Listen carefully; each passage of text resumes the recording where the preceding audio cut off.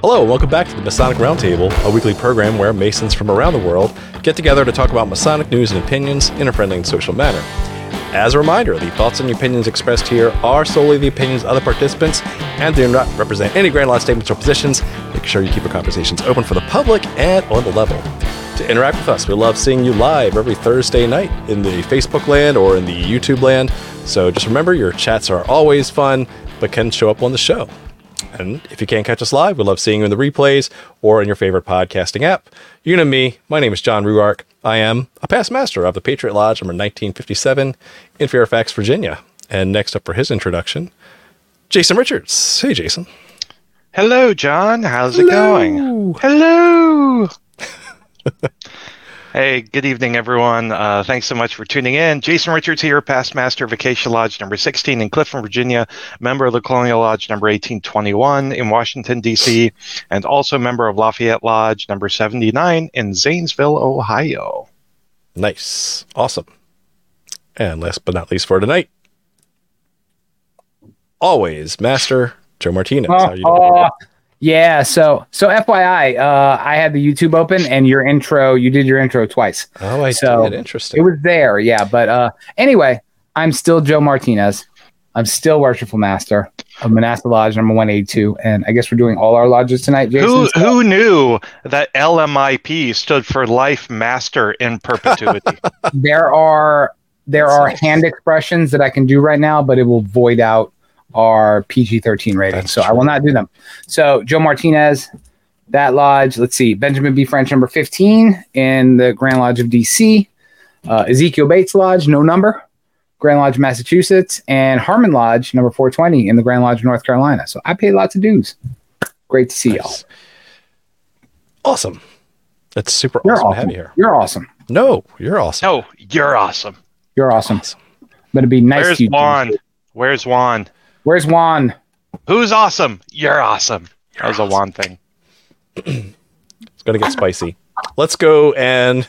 Good thing we have plenty of not a sponsor. SodaStream. Oh, delicious beverage. Let's give a special shout out to our patrons. So if you want to support the show, head over to patreon.com/the Masonic Roundtable for lots of goodies and hugs and kisses from Joe Martinez. Look, if Sun Card can do it, you can do it too. Anybody can. And like when John says hugs and kisses, literally like hip to hip, close in, hugs, meaningful, not those vapid ones you do at the nightclub. It will take you right back to your third degree. Right back. That's right. Yep. Right back to prom night. That's where we're going. Yep. So we are in a mood tonight. Can I just say, what a fun show that was we did for the Patreons last time. Yes, I thoroughly enjoyed it. Super fun show. I love the interaction. I love the questions. It was great. So thank you to all of you. That was really fun. I had fun. Oh, that was great. Now fun time's over. Back to our regular schedule. Back program. to stuff and learning. Back to education. Things. Education. Okay. Next up on the agenda is Tarot Card of the Week. Woo. What? So let's go pull this up to stage. Let's find the Tarot Cam. Tonight we are using the Tarot Cam. I don't have a Tarot Cam. Tarot Cam. I even have a Tarot Cam. Why don't I have a Tarot Cam, John? We'll figure that out. Because we're waiting for Sun Card's pledge to go through before we buy you one. Okay. Right on. We're using the Bones Arcana or Arcana. Right. It's a good deck. Arcana. So you'll see it's based on the Rider-Waite Smith system, but has a fancy little twist that I thoroughly enjoy, which is we'll do uprights only tonight. Oops, all bones. Oops, all skeletons. We have the Queen of Wands. It's the Bones Day. So the Queen of Wands. I really like the Queen of Wands. It comes up a lot for me. And here's what inspiration I get from the Queen of Wands. It's a feminine figure, and it's also like very energetically charged, right? So I think of like your boss woman, your woman who doesn't take crap from anybody. You know those people in your life that are independent, very independent women. And so what kind of qualities do they exude, right? They can take care of themselves. They are not shy. They're very extroverted, and it really gives me a lot of inspiration for like how to approach certain things during the day. So, Queen of Wands, good card, very powerful, sassy, in your face. Upbeat. It's an upbeat card. I mean, yes. This particular Queen of Wands is not upbeat. She's missing her skin and flesh, but besides that, she's really upbeat and she's super jazzy. Ooh, that's a pretty one too. Oh, let's see this other Queen of Wands we got here. That's nice. You couldn't wait to show this new deck. I know. I'll show it off next week. In earnest, I'm very excited about this deck. I could tell. Couldn't wait a whole week. It may very well be my favorite one of all time. Can we say that needs to go on the freaking bingo card. This is my favorite tarot deck of all time. Good stuff. Joe, may very well be. I'm going to be so nice to you. You should stop being mean to me, Joe. Like, I'm going to be so nice to you. You'll scare off our patrons. For our patrons, I will be nice to you. As you wish. Yeah. Mea culpa. All right. Let's go. Tonight's topic is the Hive Mind, or the Beehive and Freemasonry. Ooh. So tonight we'll talk about the history, the symbolism, the esotericism, and the modern application of the symbol of the beehive. I thought we were going to talk about the Borg or something tonight with the Borg. Ooh. The Hive Mind thing. Yeah. The Hive, assimilation. We are one. Yes. So, Joe, I haven't told you, like, I got my parents' Paramount Plus, so I'm like all binging Star Trek now, TNG. So I'm all. Oh, welcome. I've got the hit again. So welcome, no one cares. Yeah. Okay. Let's care. No one who matters cares. There we go. See. Oh, look at that. Damn. You got muted. Let's talk about. We're all punchy tonight. This is fun. Let's talk about the beehive. So the beehive as a Masonic symbol, right? Teaches us in our third degree. You're not wrong, Sun Card. I did say Star Wars wrong.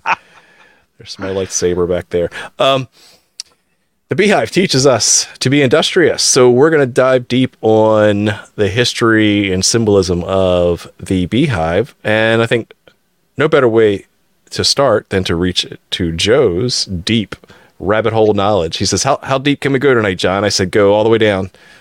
So let's talk about down before we apply Freemasonry, like 2 a.m. Golden Corral deep. That's how we're going. Yeah. Right? Oh, nice. You get the meat sweats and then start seeing things. Right. Let's everything.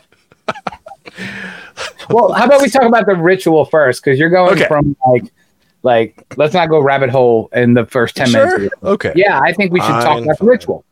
Let's do the tutorial first. Tutorial. So if you like, I have it handy. And this is from MasonicTrial.com, so nobody can yell that we're reading from their ciphers or whatever those things are called, where you can actually have written ritual, because we don't have that here. Must be nice. So from the MasonicTrial.com, it sounds very similar, and I've heard it before. So the beehive is an emblem of industry and recommends the practice of that virtue to all created beings, from the highest seraph in the heavens to the lowest reptile of the dust.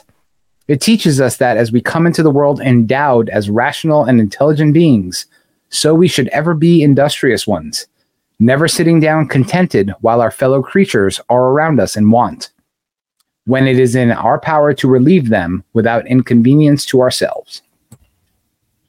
Boom. The beehive. Awesome. So there you go. So those are some words that may be familiar to a lot of Masons, and we have to think about it in terms of when the words were actually written and added, right? So I tried to do a little bit of research before the show to find out when did we actually see this innovation in our ritual, because it is a third degree only thing, which was the OG innovation in Masonry. Making me so proud. And as I believe Nunya Business pulls out, that the beehive is a modern innovation done by the infamous Preston Webb rituals, right? It is not something that you would normally see in early exposés way, way back, right? So this is something that... Or in Pennsylvania. Yes. Or UGLE. Right. So this is... Why infamous, though? I mean... Infamous. It's very labely. It's a little labely. It's the oldest new thing that we've added, right? It is the oldest new thing. Yeah. So I'll see your Preston Webb and I'll raise you emulation ritual. Yes. Depending on which you know, side of the city you're watching. Let's just read and never move and be completely standing still. We need to do an emulation ritual episode. That would be fun. We'll just be standing, talking to each other, never moving. Yes. So it is a relatively. So in other words, it's not like found in like the old charges per se, right? It's not something that you can really dig deep on ancient craft masonry to pull from. There's not a lot of speculative masonry found in the old charges. But that also doesn't mean that there isn't symbolism of the beehive and what it represents.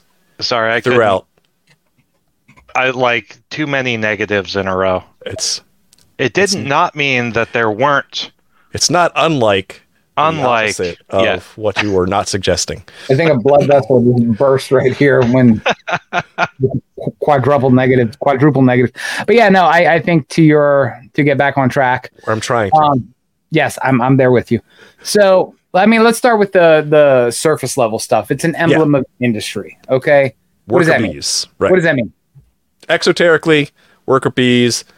Try not to be just a mindless drone in society. Try to contribute, try to add value, try to be a productive member of society, right? Yep. What else, Jason? I would say be a good citizen, be industrious. The idea that like idle hands are the devil's work. And so keep yourself busy for the betterment of society and all that fun stuff. That's the touch point, right? And why it's interesting that we chose the beehive, right? Because no single bee in that hive is doing his own crap, right? It's not just for himself or his little part of the beehive. It's not like, one of those awful 90s movies that my kids were like Ants and what's the other one? The Bee Movie, all the animated ones. A Bug's Life, yeah. A Bug's Life, they're not doing it for their own little part of Zootopia. The world they live in. Yeah. Yes, the Barbie movie. There's no anarchists in the bee colony. No, there's not. They're doing work for the pure, simple reason of bettering the whole and no other reason. The greater good. Mm-hmm. Right. Right. So that's certainly the exoteric lesson we should take away from that symbol, right? Is that, hey, as bees are industrious, so should we as men and masons, try to be productive members of society. In whatever context that means, right? So we can certainly have a lot of good discussion about what that means in a modern sense today. Before we do, I do want to go deep. I want to see what Joe pulled up as far as some of the symbolism. So let's separate masonry aside. Let's separate the exoteric, and let's just say, as a symbol in other traditions. I know you did some really cool research. I want to hear about the symbolism of the bees, beehive, etc.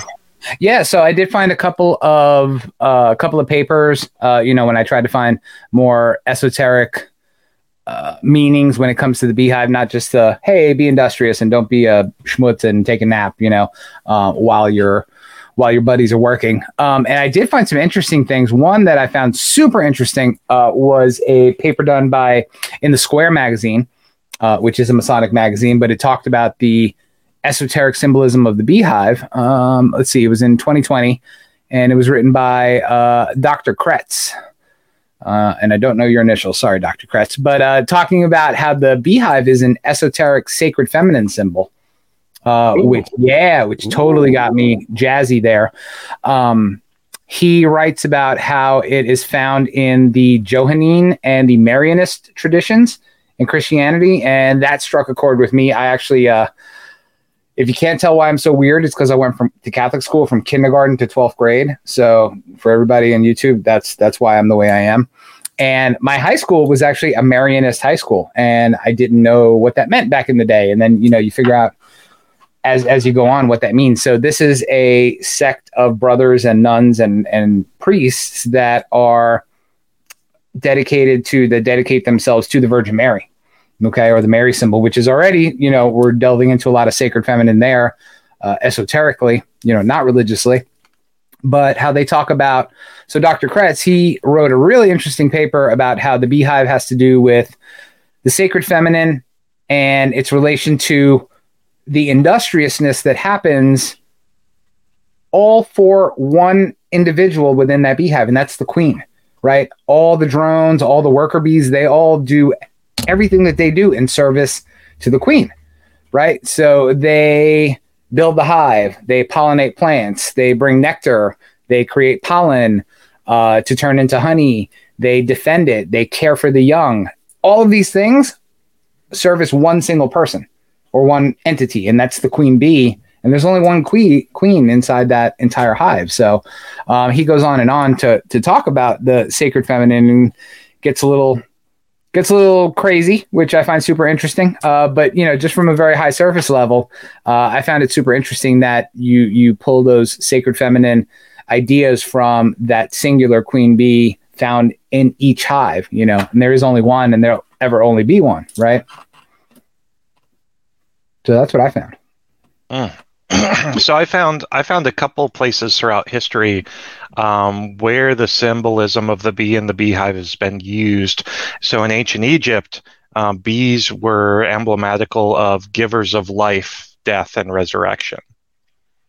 The Greeks and the Romans had beehives representing an ideal society as well as prosperity.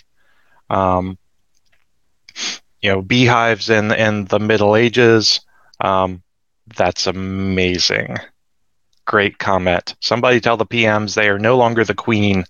In the European Middle Ages, beehives stood for unity under one rule of law.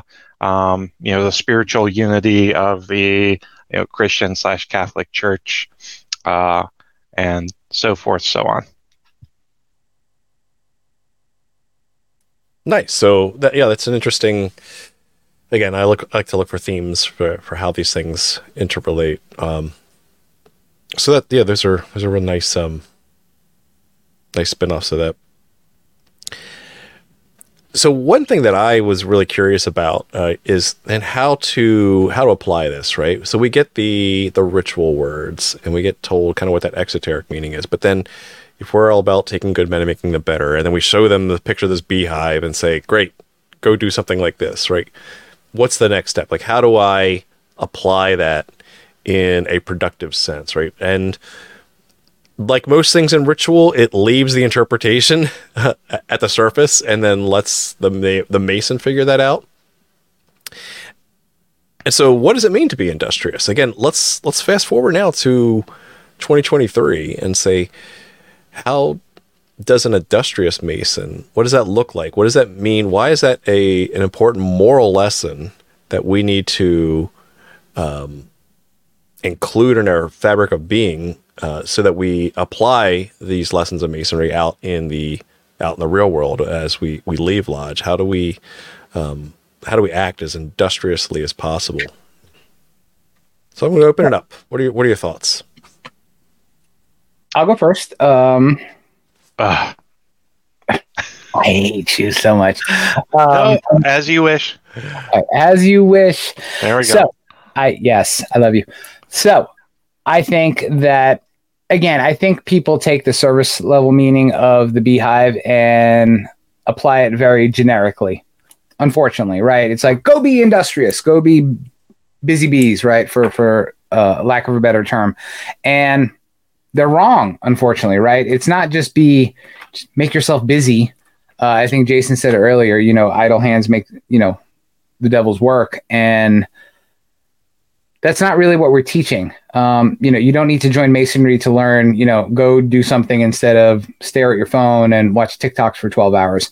No, you can go do that at the Rotary if you want. Yeah. Go do that at the Kiwanis Club, or if you're having a tuna melt at whatever favorite, veterans place, serves that. American Legion, love the American Legion, make good food. Anyway, but I think the Masonic part of it, they don't. That's right, Sun Card. You're throwing me off hard. It's not just being busy for busy's sake. It's going out and using those Masonic lessons, right, that we've talked about over and over and over again, of improving your small part of the world, and that organically will improve the lives of others and the community around you, and that'll grow and blossom and become, God, I hate you. Yeah, so pollinating green beans, they do. So totally aside, my lodge is. You guys know about this because you did one already. I'm having a memorial brick fundraiser, and all the officers of the lodge have bet me to eat a whole plate of canned green beans, Whole can. live. Wow. I was there. Whole 14 and a half ounce 14 can. and a half ounces of green beans live on some social media platform, and they will buy two Masonic bricks for our Masonic brick garden. Wow. So that's coming close to October. Maybe I'll get the Knights and Squires involved, and I will live stream my eating of a terrible can of green beans. But going back to the juice. No, see, the juice was not part of the deal, and that's BS, and I'm calling BS on that. So it's not the green bean water, which bees have nothing to do with. So that's humankind that does that. But anyway, don't just go out and do busy stuff.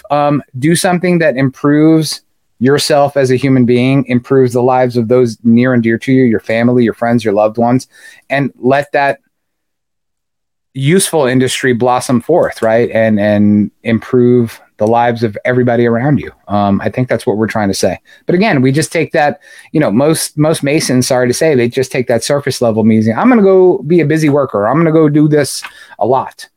And they think about quantity over quality. So yeah.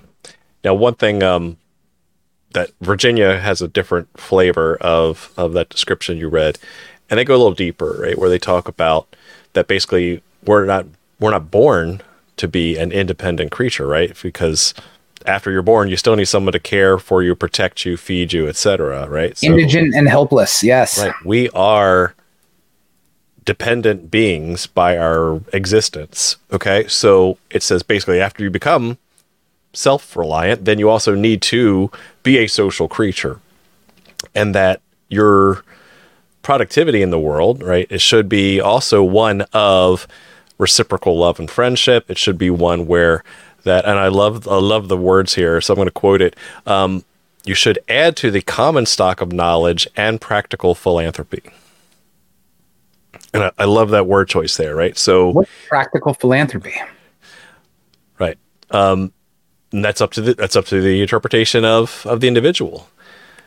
But so if I just give money, I just give money to St. Jude's or the Shriners Hospital, I can check that box. It's practically correct. Yes.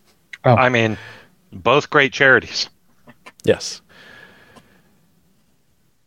And so otherwise, if you're not really doing those two things, according to the appendix in the Grand Lodge of Virginia version, right, then you're still just a drone of nature, right? Just aimlessly doing stuff and things and not actually contributing to value of society. So that's what I like how they modify it to specify adding to the common stock of knowledge and practical philanthropy. So it's not just being a social creature that donates to the March of Dimes or, the bell ringing at Christmas, right? That kind of thing. It's to actually give to society. Now, if Robert Johnson were here, he'd probably go even a step further and say, shouldn't it be the Masons' moral responsibility to actually work for social justice, to work for social programs, right? To support that. As if this is our charge as Masons, then shouldn't we have a more institutionalized, established way of supporting social unity, social harmony? What do you think, guys? Well, I want to go back a second on those okay. two definitions. Okay, let's go. Practical philanthropy and contributing to the body of knowledge. If Masonry is an organization designed to take good men and make them better, wouldn't an emblem? Shush, Joe, you're fine. I love you, as you wish. Wouldn't it make sense for an industrious Mason to be able to keep himself busy contributing to the mentorship and personal and spiritual development of his fellow Freemason? Does the beehive naturally have to extend outside of the fraternity? Is that practical philanthropy? I would argue yes. I would agree with you. Okay. Now, obviously, it can be taken too far because, I won't name any names, but there's a lot of grandmasters that say, we support charity, like our Masonic home, and like our Masonic youths, and like our Masonic XYZ. You're like, okay, right. If you got a card, you get to participate. Yeah, it's if you buy have this Masonic tie, buy this Masonic hat. Like, okay, I got it. That's cool. Like, help each other out, help a brother out, but still, still seems very insular. I think back to Jason's comment or question, if it was, I think that, it does. I think it does mean that we need to extend it out far past the fraternity, right? Because if we lump up the fraternity and put it all together into one place, we're a tiny, tiny, tiny microcosm of the whole, right? And I think our lodges are, again, microcosms of the whole of society. I wish it was a room full of enlightened free thinkers that exactly their only goal was to change the world, but that's not so. They're people too. Even if we only took care of ourselves, right? Mathematically, we have 330 million Americans, about less than a million Masons in the United States. So then now we're talking a third of a percent of the population is a Mason. So it's a very small fraction if we're even trying to take care of ourselves. John, we're not a charity organization. When we talk about charity, we're talking about agape love. No, you are, and John is. And everybody else is not. Practical philanthropy is a natural outgrowth of... And Paul the Apostle, but that's a different conversation. Oh, yeah. So that's a good point, right? Paul was a weirdo. He was. So practical philanthropy. So if we're not navel gazing at the fraternity and trying to help out just another fellow brother, which is certainly commendable, but yet I think that misses the spirit of the law here when we talk about the symbol of the beehive. Well, I out think in the community. Let's if we're going to stick to your explanation, adding the Virginia ritual, and let's talk about the charge at the end of the Master Mason's lodge when it's that's written also. But one of the things it says, and I'll paraphrase, is do great things, do lovely things, love one another, all this stuff. But then right after that, it says every human being has a claim upon your kind offices. So not just the dudes you like, not even just the ones we don't like, even the ones you don't like. Every human being has a claim. But you recommend it more especially to your brothers. Sure. Yeah. You're not wrong. We kind of fuzzed it at the end, but yeah. Yeah. So, but you're absolutely right. It goes back to kind of like what are we to do after we leave lodge, right? And we're supposed to be moral, just, upright citizens in society. Bottom line, right? And we don't get a lot of direction beyond that, and so that is left to the individual to determine what does that mean in the context of their society, in their community, etc. Can we? I've still been thinking about the social justice question that you asked, and I've been thinking about an answer there. I was trying to duck that one. I know. Yeah, let's just put our heads down. Like RJ, he could come in and say I'm wrong, but I know he has said in the past things that encourage the and let me be generous to his standpoint, that he says that we as Masons, if this is a value of ours, we should do more to systematically institutionalize those values out in the community. However that looks, right? That if we say we're all for this, why aren't we all as a group of Masons supporting this wholeheartedly? Was that rhetorical, or did you want an answer? That is rhetorical from Robert's perspective. Okay.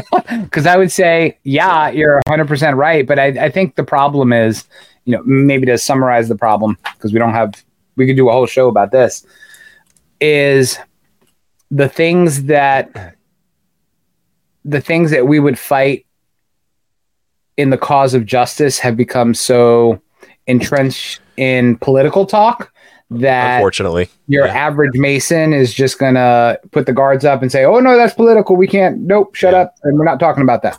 Save it for the parking lot. But so none of that, we don't have that process of desire to change our local community around us as maybe, let's say, the founding fathers did, right? Where they actually met in lodges and were like, we got to start setting stuff on fire and just throwing rocks through windows and just getting crazy up in here. Like, we're not doing that. So we're not throwing tea into the harbor. No. And so, we do have large institutional charities, though, which is nice, right? We do have things like the Shriners Hospitals. We do have things like the Knights Templar Eye Foundation. We do have things that we collectively add a lot to. But what about Bob says? It's just like after church when Christians will cut people off in traffic and undertip the waitress, right? So, you want to make sure that like you're actually exuding those values outside of the lodge, the ones that are inculcated within it. Yep. But I think what we're saying here is that to get a whole bunch of Masons with a lot of different things, so we talked about in the green room, who otherwise would be at a perpetual distance from each other because of different belief systems, political views, etc., to then say, hey, we're all going to organize around this one coherent set of how do we actually execute those values that we teach. That would be much harder to do than to say, hey, we all agree we should be good people, right? Because that's really the core part of the foundational part of Masonry, right? It's the one religion that we can all agree with, but we don't get into the details for a specific reason, because if we go any deeper, then we're starting to draw lines in the road. Well, I think the one thing that you said that was super important that I think most people are going to gloss over is before we can ever get to that point of actually being a change organization within our lodges, we've got to learn to leave all the outside crap outside. And 90% of Masons, sorry, don't do that. They bring their preconceptions, they bring their bigotries, they bring their notions about other people around them into lodge with them, right? So, and I don't care who you are. Every single lodge has people that do that, even though you've got lodges that say, hey, leave all the outside world crap out the door. We don't want to hear it. We don't care. Exactly to your point. We're all meeting around an altar in this place of common ground. But realistically, it doesn't happen that often, which is a bummer, Now, if you look at Mackey's encyclopedia and under his category, the Beehive, and his description, he goes, down some symbolism throughout other traditions, but yet he also cites that the term industry, previous to 1717, right, had a different meaning, especially when you're talking about guild workers who were building edifices together, right? And in industry in that context had a different connotation, which meant more like we are all working towards one goal, and we need to assign tasks differently depending on skill, right? According to who can best work and best agree. I like where you're going with that, and but specifically from an operative Freemasonry point, right? It is that if we are all going to build these huge buttresses and everything that we don't have a lot of high-tech machinery on, we need to have certain people with certain skill sets to apply their knowledge in a very specific case. And we all need to work together to architect this grand design. Is this because you like big buttresses and you cannot lie? I cannot lie. Damn it, you beat me to it. So, as much as I like Mackey and his diligent encyclopedia, wet blanket of Freemasonry. Yes, we can totally get back to the weird. And while we were talking, I found that illustrious brother Manly P. Hall wrote about the Beehive. What? Yay! No, he didn't. Yes, he did. And Did he write about it before or after he became a Mason? It was in The Secret Teaching of All the Ages. It was just a baby. Absolutely, like 30 years before. But my man had some good points. So I'm going to read for you. So, in The Secret Teachings, the beehive is found in Masonry as a reminder that in diligence and labor for the common good, true happiness and prosperity are found. I can dig it.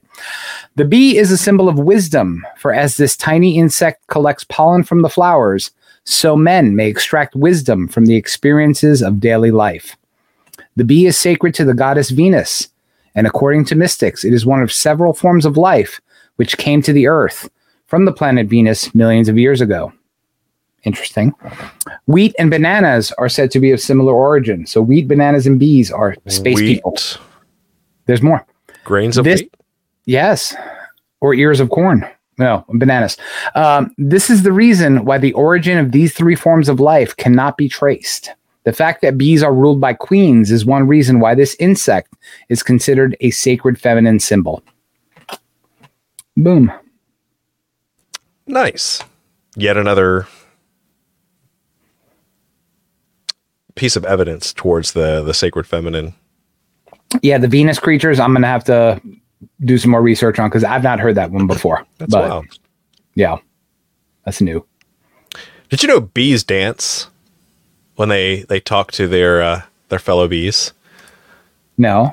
Oh yeah. And they like they like do a specific dance which actually tells them like which direction to go. So if they go off exploring, they go find a new patch of flowers, they'll come back to the beehive, shake their butt around, and then all the other bees are like, okay, I know where to go. And that's like, it tells them the directions to go to the next group of flowers. That was like me in the 90s. True story. Hey, check this, ladies. Somebody comes up, shakes a butt. It's like, where are we going? We don't know. Let's go. Follow that. So, true story. There's your science lesson of the day. And a fun one. Yeah. Yes. Also, a plot device in Futurama. Good episode. Which is back on. Loving it. Yeah. Oh, yes. You're muted, Jason. New episodes of Futurama are great. I know, they're so good. They're so Not good. a sponsor. If Billy West wants to and Matt Groening want to sponsor this show, oh yeah, we will let them. That'd be fun. Matt Groening, not a Freemason, but we certainly would take him. All right, so then the next question is, how should one apply the symbolism of the beehive and industriousness into the modern? Can the current queen of a hive be considered a past queen if she's there for more than 1 year? The answer is not in Virginia. No, no Virginia bees. Come on, this is a good show we used to have. All right, Jason, how should we actually apply it now in 2023 then? How should we apply the symbolism of the beehive in 2023? And I think when I think of the beehive, I think of banding together different persons, different parts with different responsibilities, all working together to a common goal. I see the beehive, as being somewhat emblematical of harmony in society. And so I see it very much as us, putting aside differences and trying to band together for the greater good. I like it. How about you, Joe? How would you recommend a Mason apply the symbolism of the beehive to his non-lodge endeavors? Yeah, I think going back to our earlier conversation, it's still, oh man, you were just throwing me off with the whole green bean crap today. It's pretty easy to throw you off tonight. It is. Oh. You doing okay? Flustering me. No, I'm definitely not caffeinated enough. But to answer your question, I think going back to the earlier part of the conversation where the Mason should not just take it at face value and go find busy work to do and consider that a checkbox. I was a good Mason today because I did, my chores and I mowed my lawn and I did the things I was supposed to do. It's got to be work or industriousness that benefits you, those around you, and society at large. And again, it's infectious, right? If you do it right. But again, and that can include, as we've been talking about, practical philanthropy, whether that's monetarily or the use of your time or the use of your resources or the use of your skill sets, all those things that help others, whether they're Masons or not, exemplifies the Beehive to me. So again, it's not just going out and doing stuff. Find something that is worth the cause of a Freemason and go do that and do a lot of that. Yeah, the way I say it is, it's like picture in your mind the perfect archetype of a productive member of society. Like when you think of a productive member of society, what does that entail? Like what does that kind of picture in your mind of someone who's out, who's social, who's helping, who's caring, who's financially providing, who's providing their time, who's leaving the place better than when he found it? Bruce Wayne. Yes. Yes. Be Batman. There you go. Yes.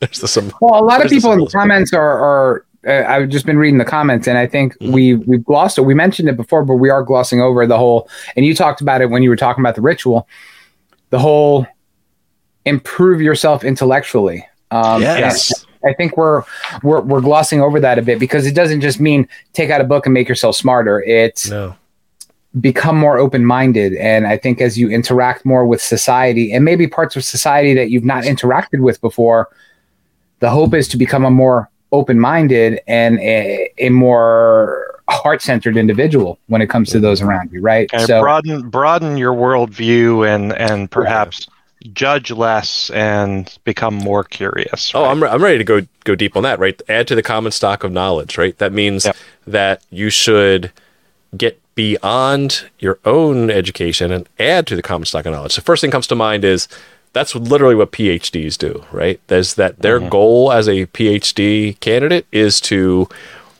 do some research that's never been done before, even if it's in a very esoteric field of study. You are adding to the body of knowledge that ever existed in society.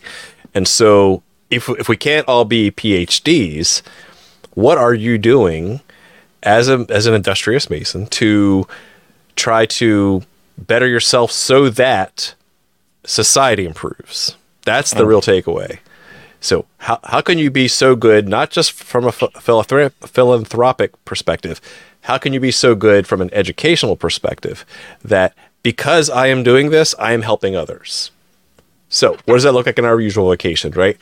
If we all visit the same flower, do we grow? Ooh, that's I like deep. that. That is deep.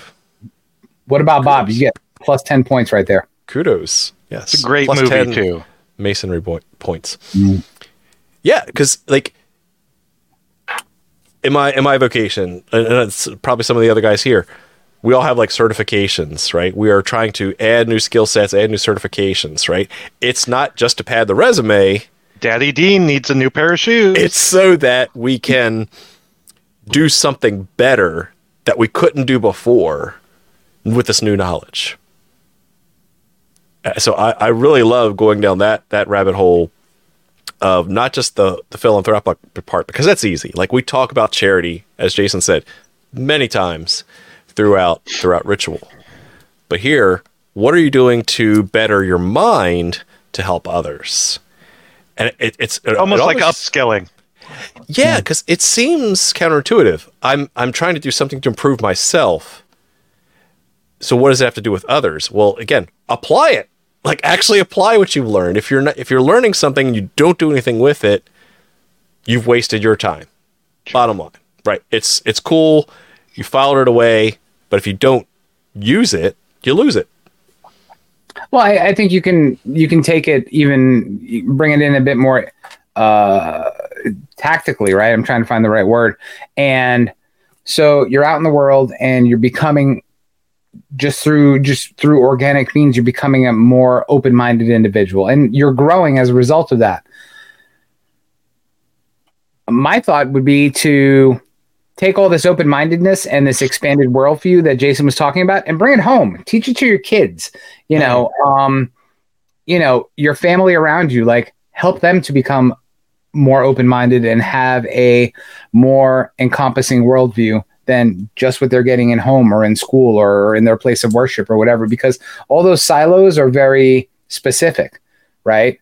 And it's kind of hard to, even in school, I have 3 school-age kids. It's hard to get an expanded worldview in school or in your place of worship that has a very concentric and very narrow place to play in, right? And I'm trying to be really specific with my words. Well, but let me ask you this then, based on that.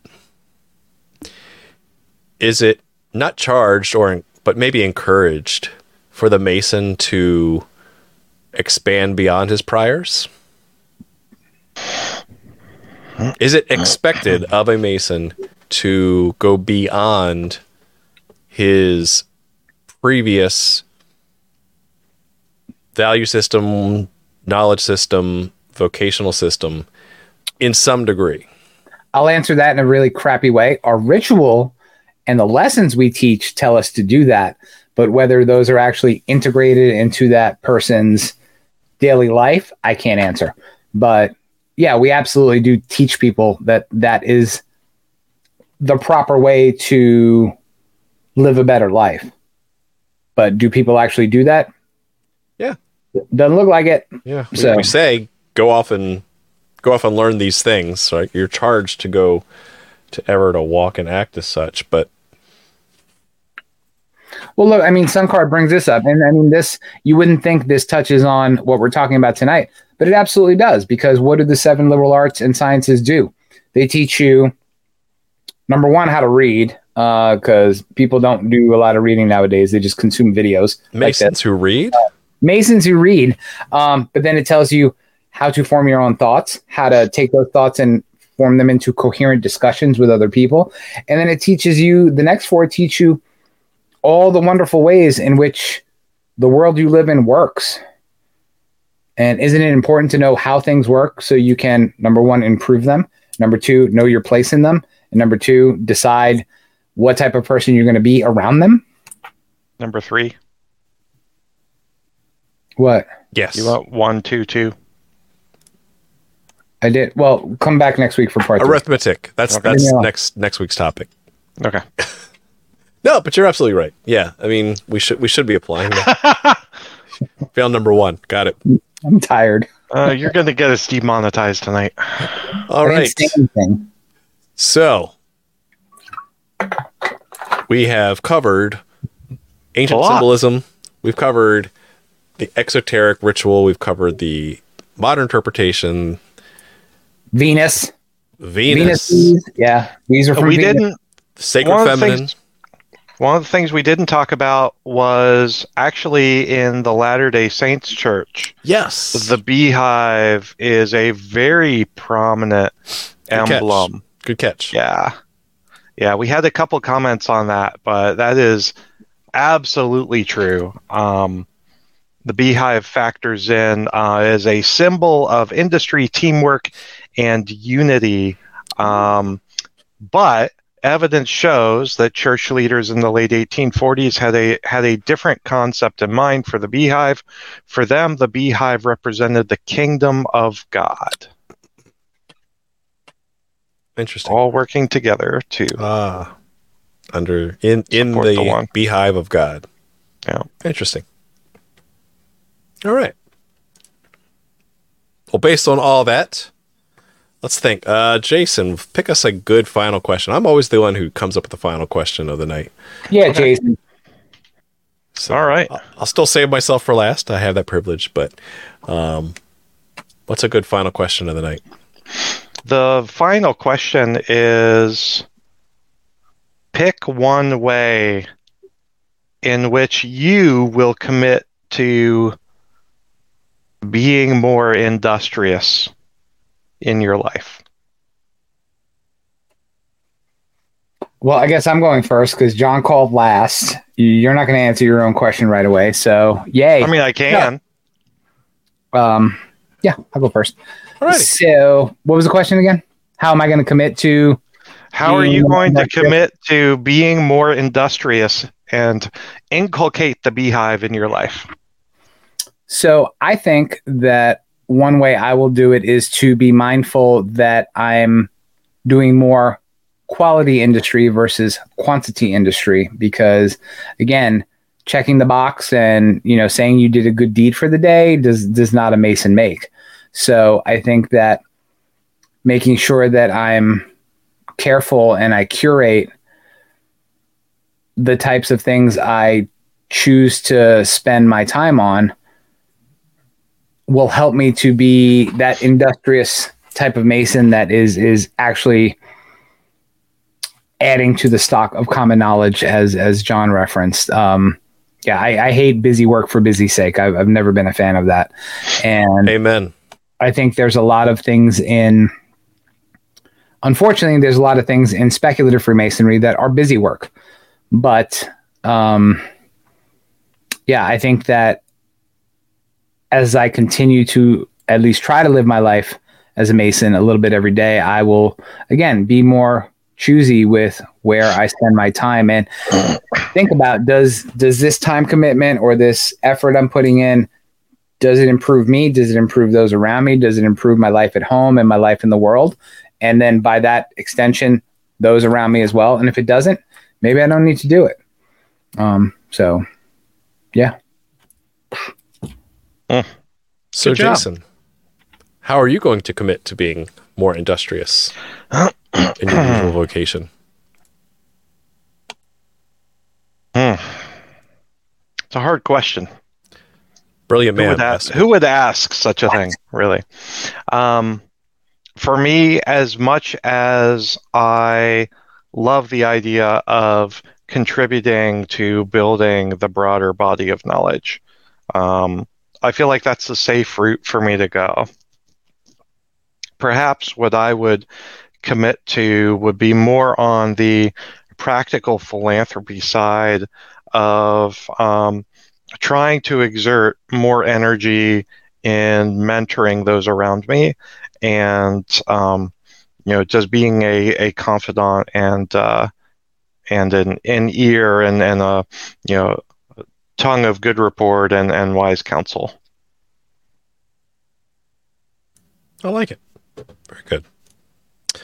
All right, over to me. Let's see, there's a good comment here. Sunk cost fallacy. You had me at sunk cost fallacy. So Subwoofers 104 says, the busy work is a bad attempt to anchor people due to the sunk cost fallacy. Well, I've already been doing it. It's the way we've always done it, right? It doesn't mean it's the right thing to go forward. But we've invested so much time and effort.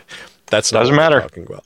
Exactly. Cut bait. If you know it's not working, if it's not adding value, stop it and pivot to something better. Which this is a very timely question you ask, because there are some coaching skills that I have that really help change people's minds, and I'm not doing enough to promote that. And so what I mean by that is I've had people come back to me years later and say, because of something that we talked about, it completely changed my worldview, and I'm thinking differently about it, and I've done these other things that have improved because of that.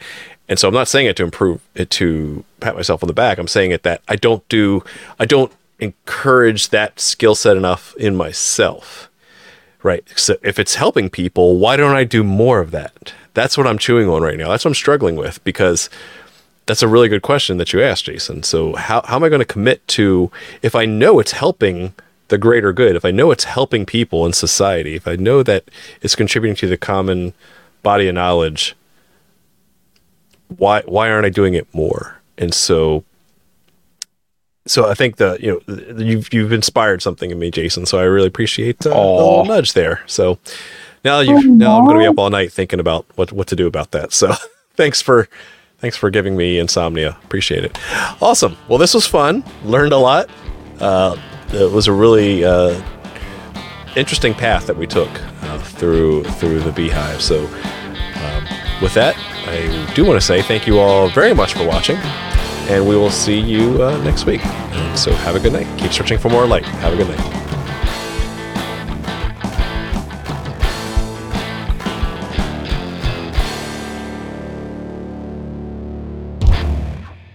Wow. Venus bees.